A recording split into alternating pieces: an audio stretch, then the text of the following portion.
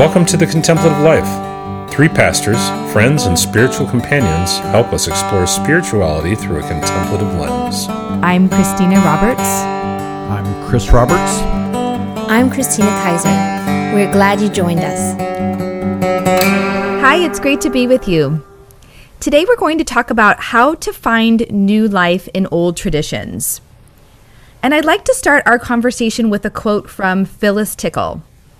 She says this: "Every 500 years, the church goes through a rummage sale and cleans out the old forms of spirituality and replaces it with new ones.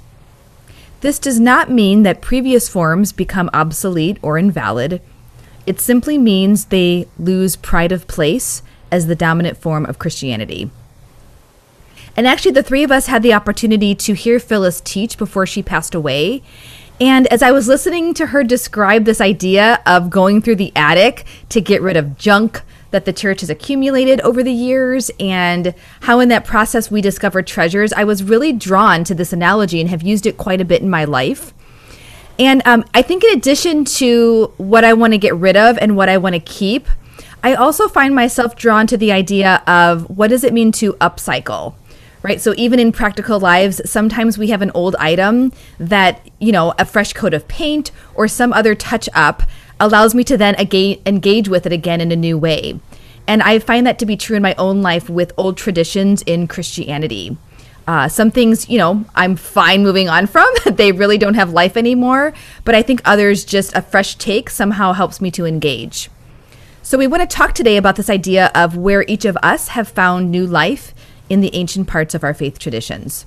I like what you're saying, Christina, because I feel like if I reflect on my own experience, my historical memory feels really short, actually. There's very little that I grew up knowing about or being told about. So as I've gotten into my adult life a little bit, there's kind of been this surge to go back and to look and see what else is there. So I feel very motivated. And obviously we were both at that conference where we got to hear about the 500-year reawakening, reimagining stuff that can happen. So I could think in my own experience, one of the ways that this has worked out, I was perusing YouTube. Actually, I think you may well have sent me the link to this. It was very helpful. And this woman, Cynthia Borgalt, was teaching on this kind of chant practice that uses one verse. So she was using Psalm 46:10, "Be still and know that I am God." So she goes through the whole thing, which I found so bold, first of all. Usually if you see videos, there's not a lot of silence. People are super engaged. There's lots of pictures. She even takes like 15 minutes in a video to just be, which I thought was so brave. But in this particular moment, she does "be still and know that I am God." And then the phrase gets shorter and shorter and shorter until you just get to be. And so I started practicing this. And we have a busy life. I have a busy life. Right? The things are always moving and churning. And so I found, particularly when I get to sing it, I don't always get to sing it, sort of like one-note chant, if you will. And one-note chant, I was an opera singer. One-note chant is like the opposite of opera singing. It's like the beginning of all singing, the one-note chant. But it turns out that your face will vibrate. It is very calming, very soothing, and it helps me to literally get to that space of just be. You don't have to be anything. You don't have to strive for anything right now. You can just receive. You can just exist. So this one has been very helpful, and I will pull it out now. And that muscle memory, in a way, even if I can't sing it because it's the middle of the night and I would wake my husband up or something, that muscle memory will still be there, and I can still get the effects of what would happen if I was chanting. So that's one that comes to mind for me. It's interesting that you mentioned chanting. I have another friend who grew up Lutheran, and she has been returning back to this idea of chanting the Psalms. And I think hearing her and also hearing you right now, it's very interesting because I grew up Greek Orthodox, and we used to have kind of before the Divine Liturgy, there was what was called the Orthos, and it was essentially just a handful of old Greek men. And we had one lady that was allowed to be a chanter. And I always wanted to skip the orthos. It was like an hour of just chanting, and that was not my cup of tea at all. And so I appreciated the liturgy part, but definitely was not upset when we had to miss the orthos. And so it's really interesting hearing for both you and my other friend that there's something about the ancient chanting that is really resonating with two of my modern friends. So I really appreciate that that is something that you've been able to, quote, upcycle in your own personal life. Well, as I think back to, my faith tradition, I think one of the values was prayer. And I came from a charismatic tradition where prayer was this bold, the louder, the more exuberant you got, the better the prayer was. And so I got turned off from prayer for a while. And whenever we were newly married, Christina, I would hear these comments from people, families that pray together stay together. And so this idea of praying with even with my spouse was like, oh, I don't really want to do that.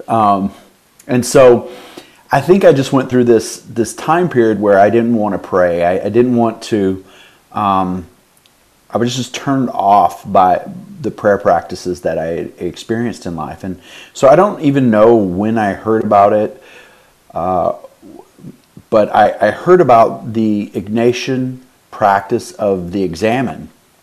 And it's this prayer practice where you sort of go through your day and you think, okay, where was God's presence at? And they would typically call that the consolation, where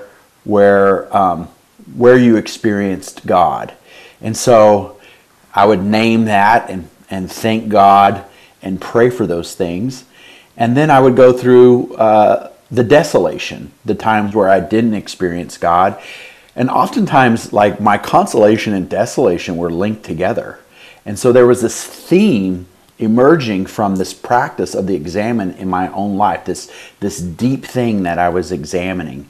And so prayer took on a completely different a form, and it brought a lot of great things that it is still my favorite prayer practice today. So I think of reaching back to, the Ignatian practice of the Examen, which was probably developed in the 1500s sometime. So that's reaching quite a ways back. That is a good one. And I first ran into that through this book, Sleeping with Bread, and I continue to come back to it as well throughout, all the time, actually. Throughout nothing, just plain all the time. Because there is this meaningfulness to especially stopping for my consolation, for sure. But one thing that I learned in that book around the desolations was it can give you information about yourself, like what you really feel called to, and it can help you channel towards the things that you need to go towards. So I also like that prayer practice. Well, one of the things that I like to do is look at what are the current trends happening in culture and how does that tie back to some of the ancient practices. And I have noticed, I listened to various podcasts and I was reading about the life coaching industry, and I think in 2018 it had reached to $1 billion industry. So very rapidly growing industry over the past probably decade. And so I find myself drawn and fascinated about what is it about life coach that really seems to resonate with the wider culture these days. And so again, looking back to some of the quote roots of that and really being drawn to the ancient practice of spiritual direction and how back in the day, these Catholic priests and nuns, when they would go out and do ministry, do missions work, they had someone to whom they could talk to about the ministry and what they were experiencing as they were doing the work of the gospel in these various areas.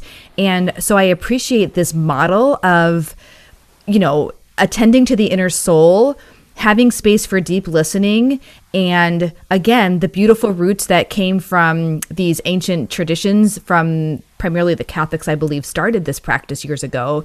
And even seeing how now the modern twist on that with life coaching has really taken off. And so I've been spending some time in my own life trying to understand the difference between those two things. I think that certainly there's a lot of crossover, but there's definitely some differences that those two things have to offer. So I would say that that's something that I'm very intrigued about, is continuing to learn about spiritual direction, or some people call it spiritual companionship, because again, I think in our modern culture, the word direction sounds directive, like you're telling me what to do, where really it's not that. It's drawing out where the person's at. So even kind of seeing the nuance of the language around that. So I would say that that's definitely a old practice that I'm engaging with in a new way. Yeah, where can you go to tell your own story, whether it's life coaching or spiritual direction, and someone just listens to you for 30 minutes? Nobody really is able to talk a monologue for 30 minutes to another person. So I think spiritual direction, life coaching are great for our society, because it helps us sort of know our own story. I think one of the major problems with individuals today is they don't even know their own story. They're just continuing to go through life, and they're not taking the time to reflect on how the events in their life are emerging into this one thing that needs to happen, that needs to come up. Because oftentimes we keep doing the same experience over and over, expecting these different results. So I love life coaching and spiritual direction simply for that reason. Oh, yeah. Yeah, I feel like there are so many jumbles of thoughts that can be running through the head, right? And they'll just keep bouncing with no particular direction. And when I first started with coaching type stuff, I remember thinking, this is hard. I just want somebody to tell me what to do. So it is work, right? To actually say, if I could do anything, if I could narrow it down, what direction would I take? But having somebody ask these thoughtful questions has been such a motivator. I feel so much clearer, like, okay, I have a purpose, I have a direction, I'm going there. It is good. Hence, I suppose, spiritual direction. But I do like what you're saying about it's somebody coming alongside of you, just listening and being there for you. Which I think you're right, Chris, right? It is difficult to get that. I mean, most Saturday mornings in this house, I try to take some time for that kind of a thing. And eventually Dominic will say to me, like, I am done. I can't do this anymore. So yes, very helpful. Yeah, and I think in all of these practices that we mentioned today, there's this element of pause. There's an element of peeling away from the noise of the world, peeling away from the noise of our own minds and spirits, and whether it's being attentive to 5 or 6 simple words of the be still and know that I am God, or being attentive to those consolations and desolations in our day, and really thinking through, reviewing our day, because again, I don't think that we necessarily pause. We just, okay, it's time for bed, and then you go on to the next day. Or that deep listening of the soul where maybe at the end of the time, there's no conclusion, there's no next step, none of that, but someone held my story and didn't make me feel rushed, and honored whatever it is going on in me for those moments of time, which I think I really appreciate that in our fast-paced culture, there's a sense of stability and groundedness and slow that it seems like these older practices offer us. I think if there was just one thing that I would continue to, because I love what you're saying about all of these help to slow us down. And Dominic will sometimes say, if I've woken up in the night, I really struggle to get back to sleep. And he will say, you need to stop. I can hear you thinking. There's just this sense and so things like be still and know that I am God. If I were to do just pray your prayers, right? Pray the things that are on your mind, that would actually rile me up. It would be the opposite of getting me to a space where I can sleep. So yeah, that has been part of the benefit. We tend to have a lot flying around in there, and we need a way to settle it. So I guess that would be, it's not really an additional thought so much as coming back, yes and yes. So.